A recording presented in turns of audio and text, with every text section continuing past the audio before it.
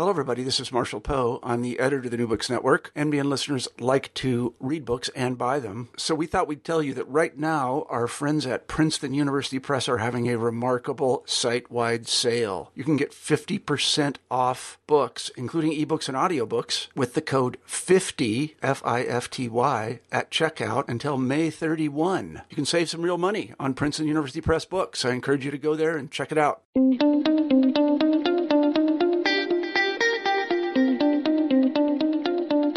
Secularism is an increasingly hot topic in public, political, and religious debates across the globe. We can see these debates play out in a variety of ways, such as in the challenges the secular republics like the US and India face from resurgent religious identity politics, or in the challenges the religious states like those of the Arab world face from insurgent secularists, and also in states like China, where calls for freedom of belief are challenging a state-imposed non-religious worldview.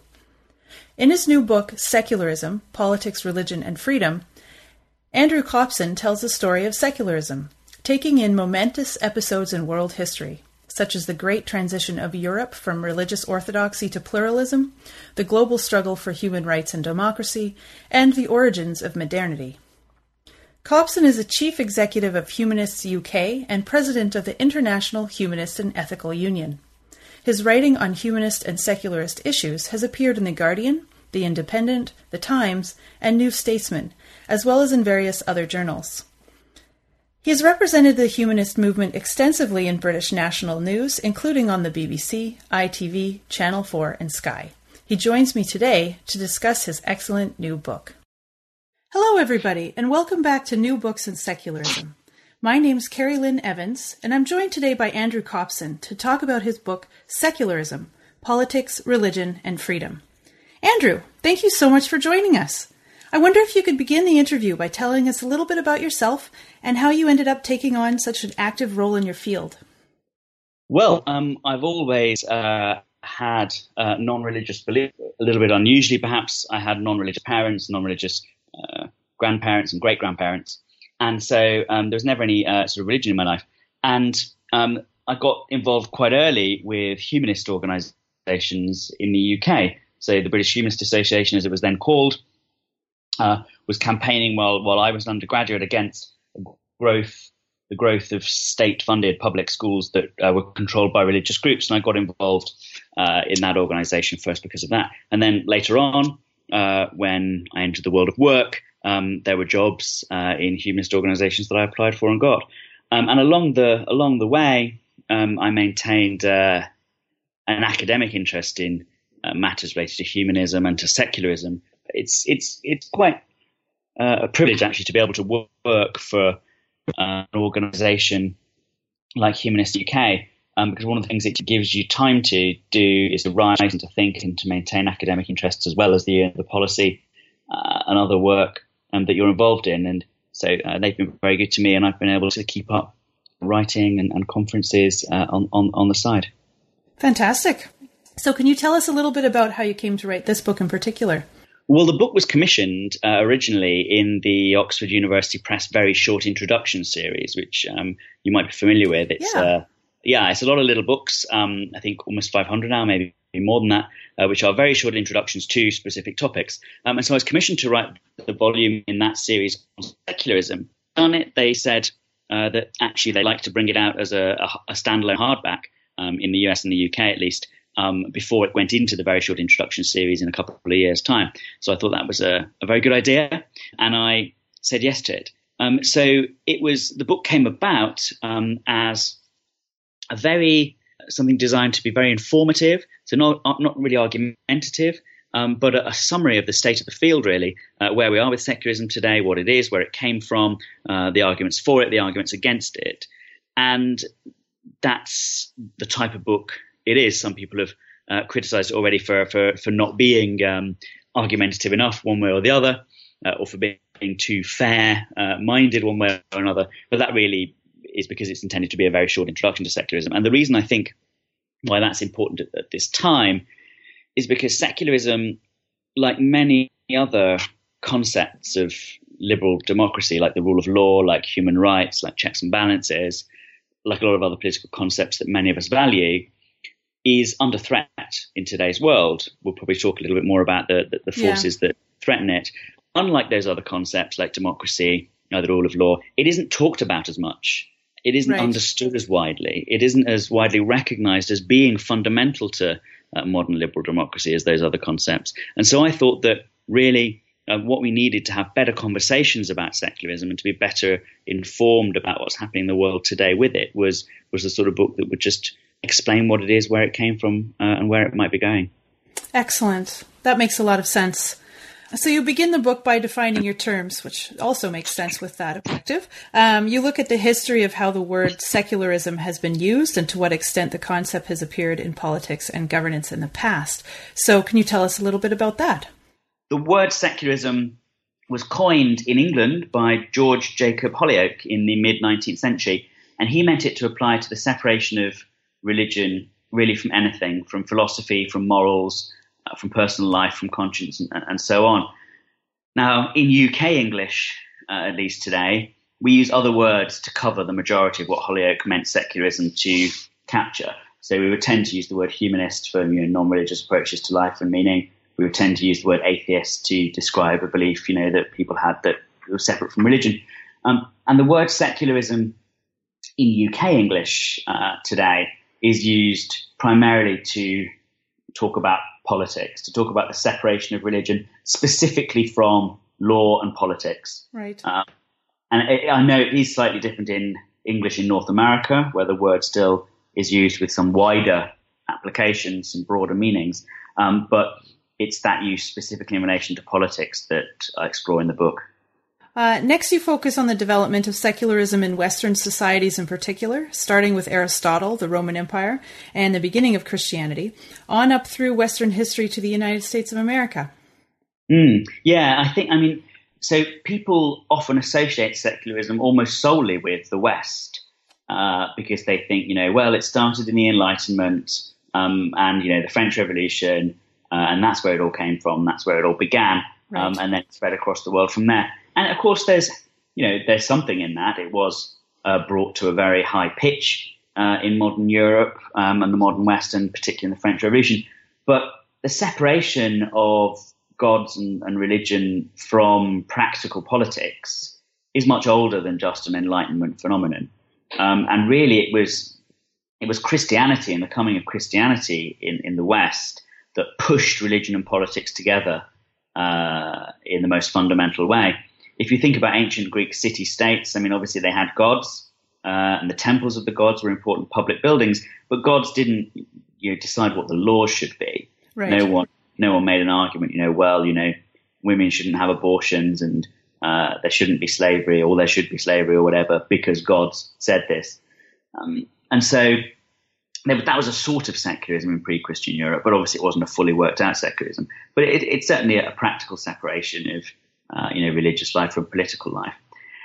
And Aristotle, who, as you mentioned a moment ago, wrote the first detailed analysis of politics in Europe, at least, talks about the life of the city, political life, as being the same as the life of individual human beings. It's to seek practical benefits in the here and now. There's no suggestion that it's to seek any sort of advantage in another life to come. So Christianity obviously forces religion and politics together in the Western world. It then does quite a neat job of helping to separate them out again, because obviously there are elements of Christian theology that allow for the concept of rendering to God what's God and God's and to Caesar what is Caesar's, and so on and so forth, and allow some sort of practical separation. And particularly in Protestant theology later on, there's a separation of church and state. So Christianity plays its part as well. It's not just the Enlightenment, it's not just the ancient world, it's Christianity. And then, of course, we get, in the case of the United States, that concept of religious freedom, that blending together of Christian theology and Enlightenment humanism in the work of people like Jefferson, in the Virginia law on religious freedom, and of course in the basis of the U.S. constitutional guarantees of religious freedom and of a secular state. And then, of course, we get the French Revolution too. But these events are caused by long traditions of thought that eventually bear their fruit in these big events, these revolutions, but they're long in the development. Yes, your next chapter goes on to examine secularism in non-Western, non-Christian oriented contexts, because as you mentioned, as much as we may think of them as originating in the West, they have other contexts as well. You suggest Turkey, India, and ultimately the UN as well. Yeah, that's right. I mean, I think that, so it is a very short introduction, so I had to pick my countries that I was going to focus on.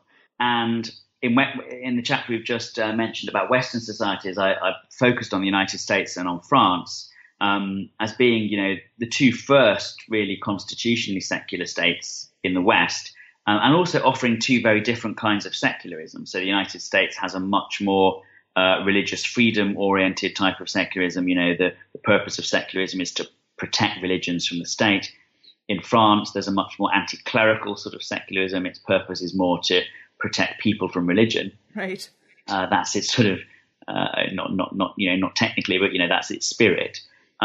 Then when we go on to look at the sort of secularisms that exist outside of the West, and the two countries that I choose, as you have mentioned, are Turkey and India, you get a very different sorts of secularism again. Now, just as in the West, secularisms elsewhere in the world have long histories. They don't just originate in the modern period. And in India in particular, there's a long history of official religious tolerance, alongside often also, of course, a history of religious persecution. But there are, quasi-secular settlements in the 3,000 years of Indian political history that predate the modern Indian state.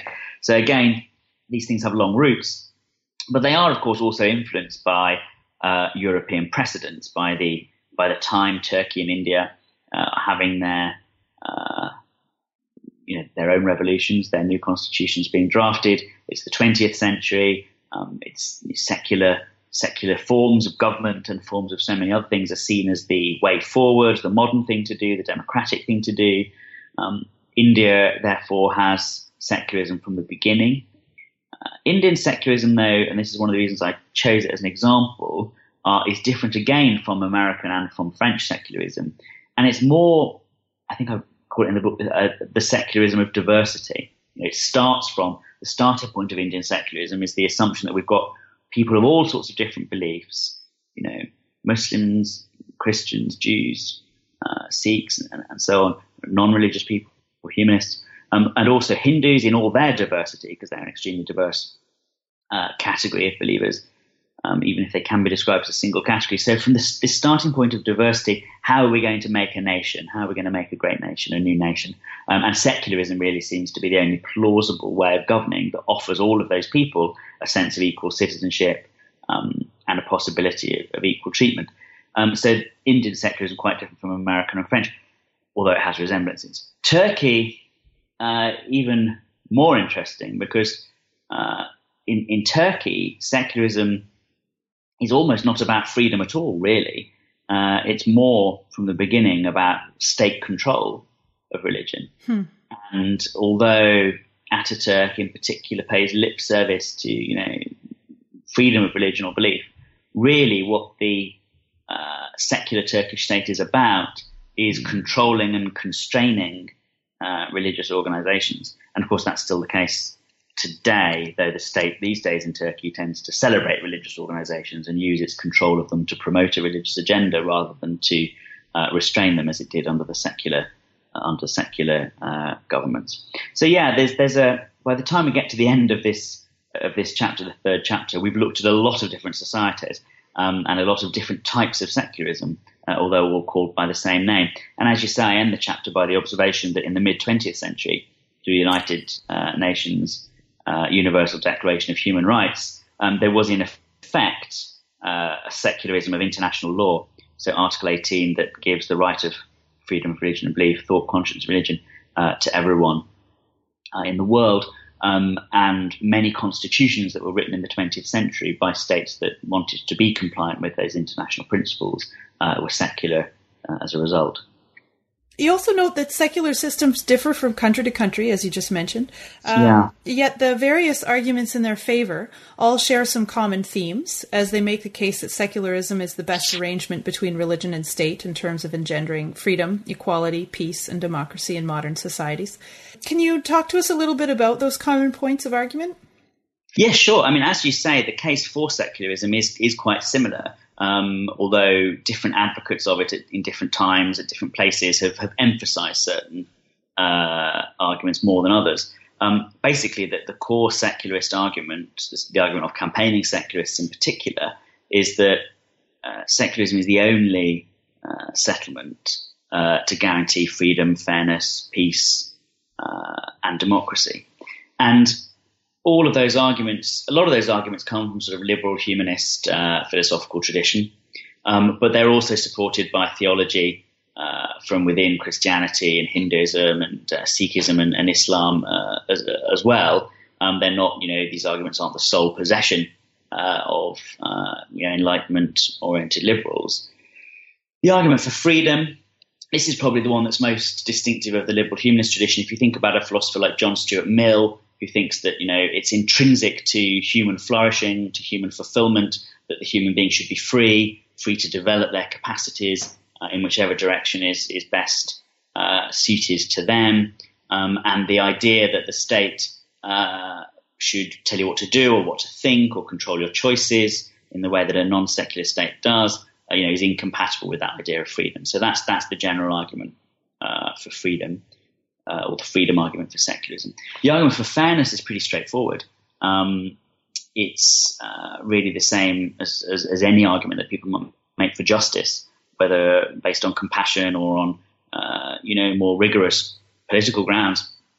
So if we think about what sort of society we would like to live in, if you're a Jew, you're not going to want to live in a society where you can only enter public life if you're a Christian, or you can only get a university degree if you're a Muslim, or you can only be a member of the central party government machinery if you're an atheist or whatever. And what goes for one person should go for another in a fair and equal society. There's an assumption, of course, behind this that people by and large want to live in a fair society where there's justice, but I think that's a pretty fair assumption. And the conclusion is obviously that a secular state, one where no one is disadvantaged or privileged because of their religion or belief, is the one that is fairest. The argument for peace, sometimes called the pragmatic argument, is really an argument from history as much as anything. It says, look, what happens when one religion or a collection of religions dominate the political machinery? You have persecution, you have oppression, you have civil war, you have wars of religion, you have a total breakdown often of society. We see that in the history of Asia. We see that very much in the history of Europe. So the pragmatic argument is to say, well, look, to avoid a war of everyone against everyone, we need to have a state that will somehow raise itself above these religious questions and try and mediate diversity rather than take a side. There are three main arguments. There's also an argument that people make about democracy to say that, look, if you're a non-Christian in a Christian state with an established church, for example, you don't really have a sense of equal citizenship with, citizens who are of the religion of the state. And that's a general point to think about democratic citizenship. Very important in the Indian context, increasingly important too in the European context where there's greater social diversity. Okay, excellent. And you mentioned that while the case for secularism tends to remain fairly consistent across contexts, the opposition to it covers a broader range, and you cover both religious opposition, such as from Christian and Islamic states, as well as militant atheist states, such as we see with Marxism and communism. Yeah, Marxist-Leninism in particular, that's right. So I think that the theocratic arguments from monotheistic religious believers that the state should reflect their particular religious beliefs are really almost exactly the same as the arguments of Marxist-Leninists who say that the state should be atheist and should actively promote atheism. I think they're really two sides of the same coin, and they're both arguments against secularism. So secularism obviously is the idea that religious and state institutions should be separate. But it's also the idea that everyone should be treated equally regardless of their religion or belief, and that people should have the maximum freedom of conscience and of religion and belief as possible, in a shared society. You can't have everything you want, of course, in a shared society. Your rights and freedoms have to be limited by other people's rights and freedoms for a start. But a secular state wants to try and guarantee the most freedom you possibly can have. Now, obviously, in a Christian state or an Islamic state or a Marxist-Leninist, officially atheist state, freedom's not on the agenda. You have to conform and comply, and that is the point. You can't change your religion in an Islamic state quite often. In Christian states in history, you might change your religion, but it came with severe penalties, civil, sometimes criminal. And of course, in Marxist-Leninist states, religious practice was routinely limited, and religious belief, there were attempts to stamp out religious belief itself, for example, in Cuba and Albania, and in the Soviet Union at its most extreme in its history. So those arguments against secularism are, as it were, the oldest and the most simple. It's just a group of people, Christians or Muslims or communists, Marxist-Leninists, saying we are right, everyone else is wrong, and we're so right, we're so convinced of our rightness that we've got no qualms using the apparatus of the state to perpetuate and enforce our correct beliefs. So they're pretty simple, and they're quite hard to argue against because, a lot of people, especially believers in monotheistic religions or, essentialized sort of political philosophies like Marxism, a lot of those people are difficult to argue with. Right. Because in order to change their political views, you would have to change quite often their religious views. And it's quite difficult. Some of the other arguments against secularism are a bit more reasonable. Right. By those, are you talking about the three you mentioned, romantic conservatism, the myth of neutrality, and the notion of a community of communities? Yes, that's right. I think they're three of the that's the way I try to group other arguments against secularism into three sort of broad categories. I mean, the idea of romantic conservatism is probably the stretchiest of those categories, because I try to cover within that type both the sort of Indian nationalism, the Hindutva ideology that motivates the Indian government today, this idea that India is a Hindu community and should be a Hindu state, and the ideas of conservative philosophers like Edmund Burke, a great friend to the American Revolution, obviously, but a great enemy of the French Revolution. And one of the reasons why he was an enemy of the French Revolution, this English philosopher Edmund Burke in the 18th century, was that he didn't see society as a collection of rational individuals, held together by a social contract, to guarantee freedom and fairness and peace and so on. He saw society as a sort of organic thing, as an organic tradition. And the people who are alive today are really no more important than the people who came before us and the people who will come after us. And our obligation to the dead and to the future members of our tradition is to, sustain that tradition. So this sort of conservative argument is one that's made against secularism. It just basically starts from a different premise about what society is and what a state is for, and what politics should be for. You get it a lot today in historically Christian states in Europe from conservative forces. That's just a different view of what society is. The argument from I think it's relatively easy to deal with the conservative one, because you make sort of arguments of the dignity and autonomy of living people today as against respecting tradition and being ruled by the dead. Right. The myth of neutrality, the so-called myth of neutrality argument, is a bit more difficult. So this is an argument that comes very often from liberals, from people in the West who've had the benefits of secularism, as it were, and grown up within secular states and settlements. And they take aim at secularism's claim to be an objective form of government or objective form of constitution. These critics say, secularism claims that it is a neutral approach, that it will take a neutral stance and hence include everyone within it. But secularism is in fact the product of biases, implicit biases, as a result of its heritage. You know, secularism arose in Europe. It carries within it biases that are there by virtue of its humanist and Judeo-Christian origins. And that makes it an inappropriate settlement for, you know, diverse societies, especially for societies where people might adhere to religions other than Christianity or have views other than humanist ones. Those two sets of views, a sort of common sense humanism or a sort of Christianity or a mixture of the two, are obviously the, you know, majority opinions of most states in the West. But there are increasingly minorities from other cultures and traditions, Muslims, Hindus, Sikhs, and people who individually just don't have those beliefs, not as part of a particular tradition, but because of their own life processes, life journeys that have brought them to particular points. So, say these liberal critics of secularism, actually, it's not neutral. You know, there's something rotten here. And to some extent, of course, these critics of secularism have got a fair point. If you think about something like the cases in the 19th century in the United States, when Mormons challenged criminal laws against bigamy and sought to rely on their First Amendment rights to do so, you know, they would say, look, the Constitution guarantees me free exercise of my religion. My religion and my wife's religion says that this is what we should do. You know, polygamy is our religious duty, not just something we can do, but something that we must do.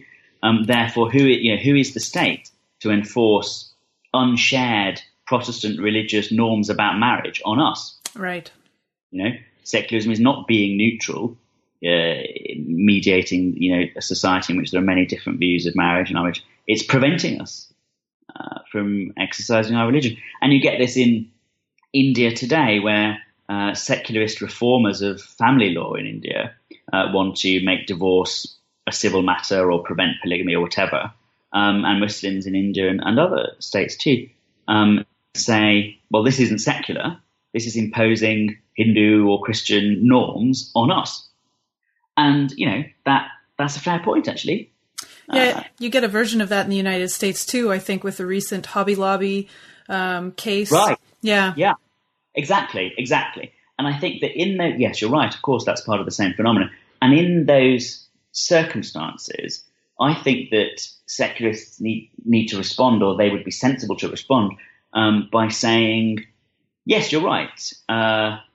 It's not secularism, in fact, that is stopping polygamy. It's something else. And then you have to make arguments on the human rights of women or equality arguments in the case of the American situation, the rights of LGBT people or of women to dignity or privacy or autonomy or non-discriminatory services, you know, of various sorts. So actually that's true. You know, so although the argument from the myth of neutrality people is apparently persuasive or might have something in it, it's not really an argument against secularism.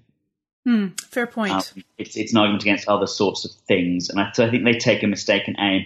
And beyond that, I mean, I can't cover everything, obviously, it's covered in the book, but in just a few seconds now. But beyond that, I think the myth of neutrality critics of secularism are also, you know, they make a bit of a straw man, because secularism doesn't claim to be perfect. You know, right? Secularists just claim it is the best possible alternative to the various sorts of theocratic or semi-religious governments that are in fact oppressive.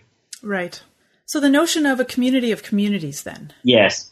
Yeah, that's another. Yeah, so that's another type of argument. I mean, many of the people who make the myth of neutrality criticism of secularism would like to replace it with this idea of a community of communities. Now, these sorts of criticisms of secularism, this sort of community criticisms, they're people who say, well, secularism relies on the idea that society is made up of individuals and families, basically.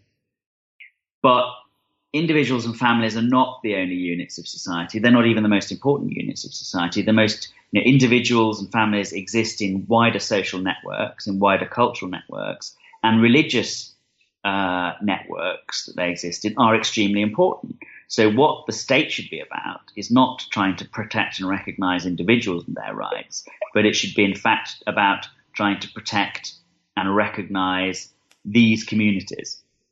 So this sort of multicultural argument, this multicultural way of ordering a state, there are very few states in the world that take this approach completely, although the Netherlands used to take this approach, have separate schools and hospitals and trade unions and newspapers for Catholics, Lutherans, and so on and so forth. And Belgium sort of used to take this approach. And both those states have a little sort of remnants of it now. And some of the states where the Dutch had empire, like, for example, Indonesia, I think still have sort of officially state multicultural sort of constitutions. But even in states that don't have complete multiculturalist approaches, there are many states that have it to some extent. So, for example, in England, there are increasing separation of public education into religious categories. So, Muslim schools and Hindu schools and Jewish schools, state schools, as well as Christian ones, and so on and so forth. So this argument, this criticism of secularism does have implications. It is gaining ground in a lot of parts of the world, especially ones where diversity is a more recent development. So in Chapter 6, you return to the problem of arriving at a precise definition of secularism as it applies in our contemporary context. And you look at a variety of theorists here, some of the interpretations articulated by them. And you name Jose Casanova, Charles Taylor, Tariq Modood, Alfred Stepan, and Rajiv Bhargava. My apologies if I'm sure I'm pronouncing some of those names incorrectly. I don't know if we have the time or the inclination to go over all of them, but if you could just talk to some of that a little. Right, yeah, we probably don't have time. I mean, Elizabeth Shackman Hurd is another thinker on this that I mentioned there. So, I mean, we said earlier on that the book is about a very specific use of the word secularism, namely the use of secularism in relation to politics. But even within that single usage, that single definition, there are an enormous range of different sort of sub-definitions or differences of emphasis that different people, different scholars in particular in the academy, this is really quite an academic thing, give it. And in this chapter that we're talking about, I don't just talk about academic conceptions of secularism. I talk also about the secularism of campaigners and of constitutions and so on and so forth, and of laws. The academic, I can't do justice to the whole academic field in just even a couple of minutes. But I mean, broadly, the academic areas of contention are around how necessary each aspect of secularism is for something to be legitimately described as secular. So I said earlier that secularism roughly has three parts. It's the separation of religions and state institutions. It's the attempt to maximize freedom of conscience and religion for all people. And it's the equal treatment of people on grounds, without discrimination on grounds of religion or belief. Now, what the academic conceptions of secularism tend to divide around is how necessary and essential each of those three parts is for something to be secularism. So, for example, someone like Alfred Stepan thinks that, you can maximize even freedom of religion and belief and equal treatment without having a separation of religion and state. And someone like Rajiv Bhargava thinks that a separation of religion and state is absolutely essential. But rather than aiming for equal treatment of everyone, it's legitimate for the state to seek to pursue some social policy goals through its activity that might lead to people being treated unequally. So, for example, he draws attention to the way that Indian secularism is constructed so as to allow the Indian government to eliminate discrimination based on caste. Even though that is technically, of course, a violation of the religious freedom of all sorts of Hindu organizations and especially temples and so on and so forth. So where they differ, they tend to differ around the emphasis or necessity that they would give to each of the parts of secularism. Okay. that's a brief summary of a complicated. No, I'm sure I'm sure it could fill a whole series of podcasts, but that's a good in fact, summary. I wish I had more time for it in the book as well. I mean, the very short introduction series is limited, to 35,000 words, and it's one of the less friendly American reviews said that it was all too quick and all too brief. But unfortunately, that was a constraint of the length that was possible in the series. I think that the academic area, the academic debates might have been an area where more attention could have been given. Okay. Well, at least there's the information there for readers where they can go further, based on the little bit that you give them. So we'll also here look at how different countries incorporate secularism into their governmental practice. You mentioned various constitutions. Some adopt secular practices despite having non-secular constitutions, for example, while others are careful to codify their state's stance on religion into their constitution. Yeah, I mean, this is another really area of the broader question of how secularism is really conceived, because if we move on from the academic debate and say, okay, so we can't find any consensus there about what secularism actually is, then maybe we can find some consensus in practice, in the black letter law of the states that have adopted it. But in fact, that's very difficult to do because although the constitutions of states, secular states, do bear some resemblances to each other, this is largely because of the big sort of copy and paste that went on in the mid-20th century, where things like the Universal Declaration's guarantee of freedom of religion or belief was just sort of lifted out of those international instruments and inserted into state constitutions. So it doesn't really tell you very much about, how those states conceive of secularism in practice. Like you say, there's also then a legitimate sort of debate going on from that says, well, some of the most secular states in practice are those that don't just not have secular constitutions, they actually have religious ones. There are states, of course, in Europe especially, where the constitution is of a religious state. So, for example, Norway is a Christian state, and it is obviously much more a place of freedom of religion or belief than Turkey, which is a secular state. And some people would argue it's more of a place of freedom of religion or belief than many other nominally secular states as well, constitution secular states. So there are also, once you get down to it, there are all sorts. It's a slippery endeavour trying to pin down a single conception of secularism. All right. Well, in the book's final chapter, you turn to the research of Jonathan Fox, who coordinates the Religion and State Project at Bar Ilan University in Israel, to discuss how secularism is, in fact, in a fairly precarious position worldwide, and that there are very few places in the world where we find the kind of state neutrality and impartiality towards religion that we would hope. Yeah, I mean, this is a step on, as it were, from what we were talking about just then. So, if you can't find a consensus in the laws about what secularism might be, you start to think, well, does it really exist? Does it really exist as a single category? Is there any state in the world that is secular in this fully formed way? And Jonathan Fox's research, or his work rather, which goes beyond just the idea of law and seeks to categorize every state in the world on the basis of other factors as well, like social policy and the real life situation on the ground.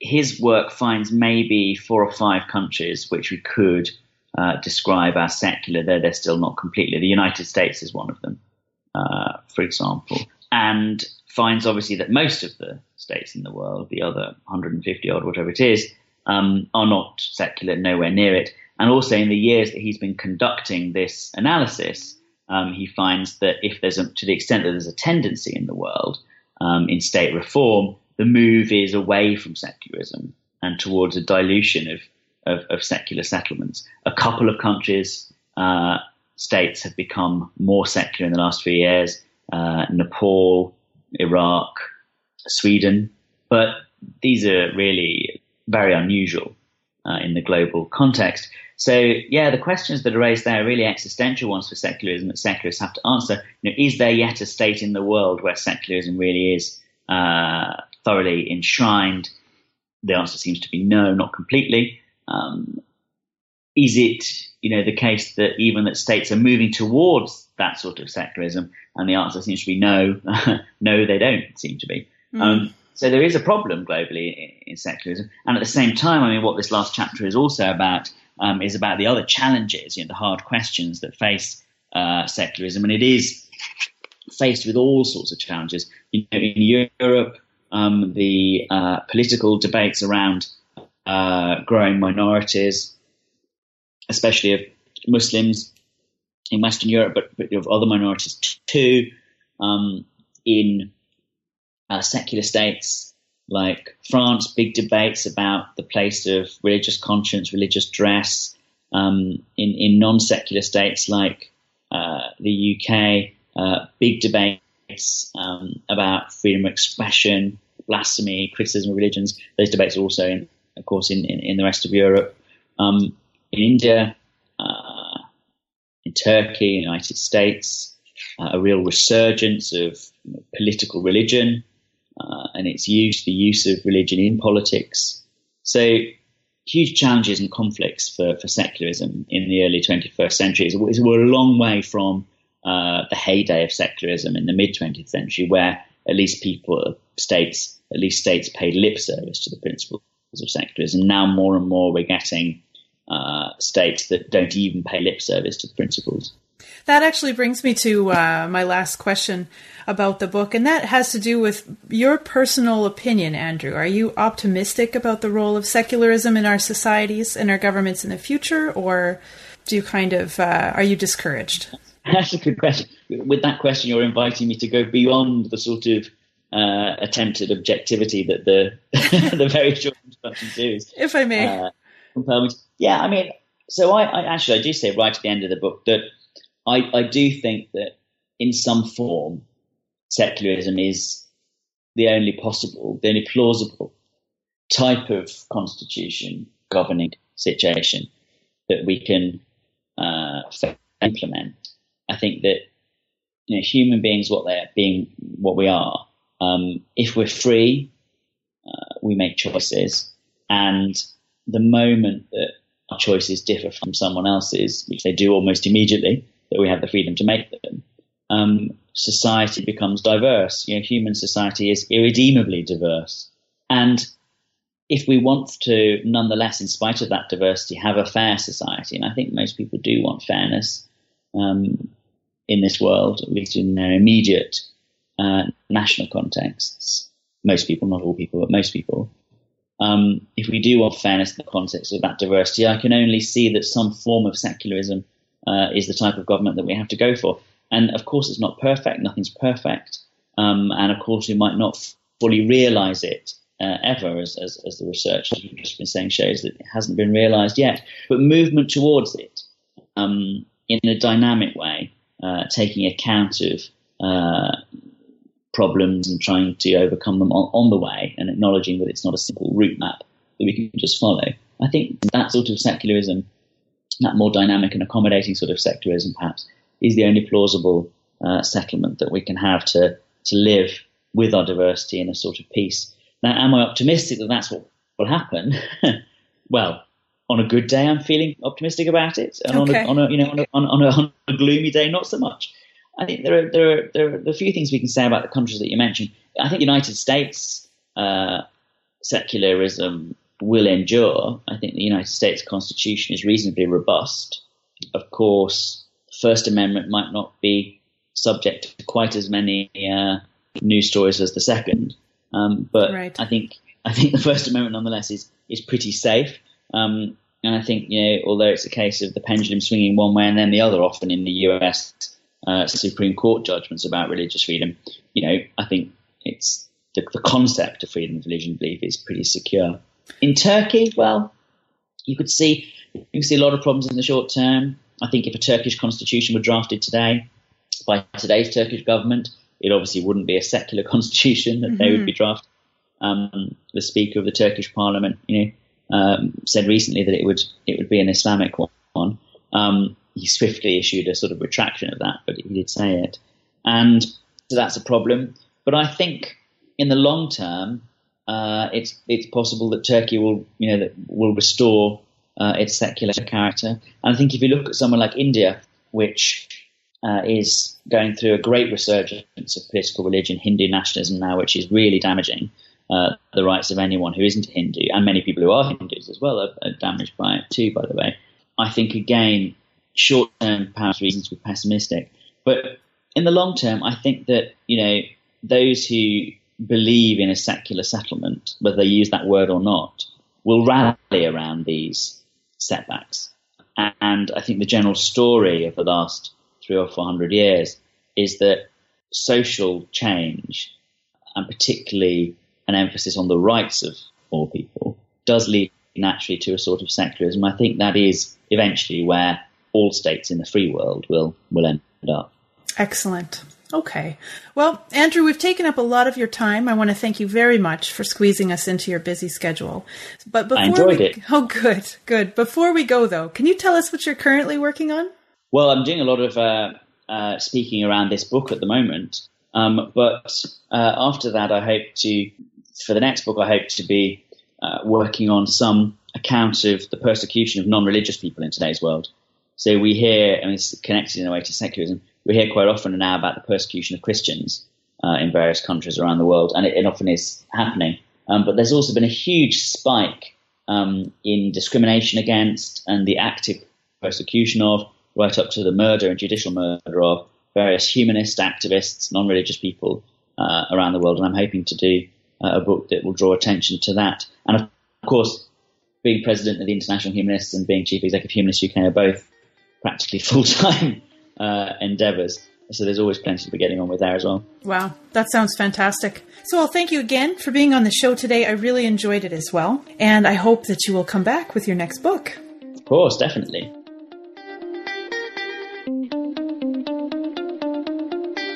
I want to thank you for listening to the podcast today. Once again, I'm Carrie Lynn Evans, and I've been speaking with Andrew Copson about his book, Secularism, Politics, Religion, and Freedom. You can find out more about Andrew's work with Humanists UK and the International Humanist and Ethical Union on their respective websites, as well as on andrewcopson.net. We'll link them in the show notes and on the New Books in Secularism blog post. Also, be sure to like the New Books in Secularism channel on Facebook and follow the New Books Network on Twitter, where you'll see every time we post a new interview. You can also find me on Twitter at Carrie Linland. That's CarrieLynnland, where I generally post about science fiction and science and tech news. Did you find this book fascinating? Let me know. I'd love to hear what you think. Goodbye. Until our next conversation about new books in secularism.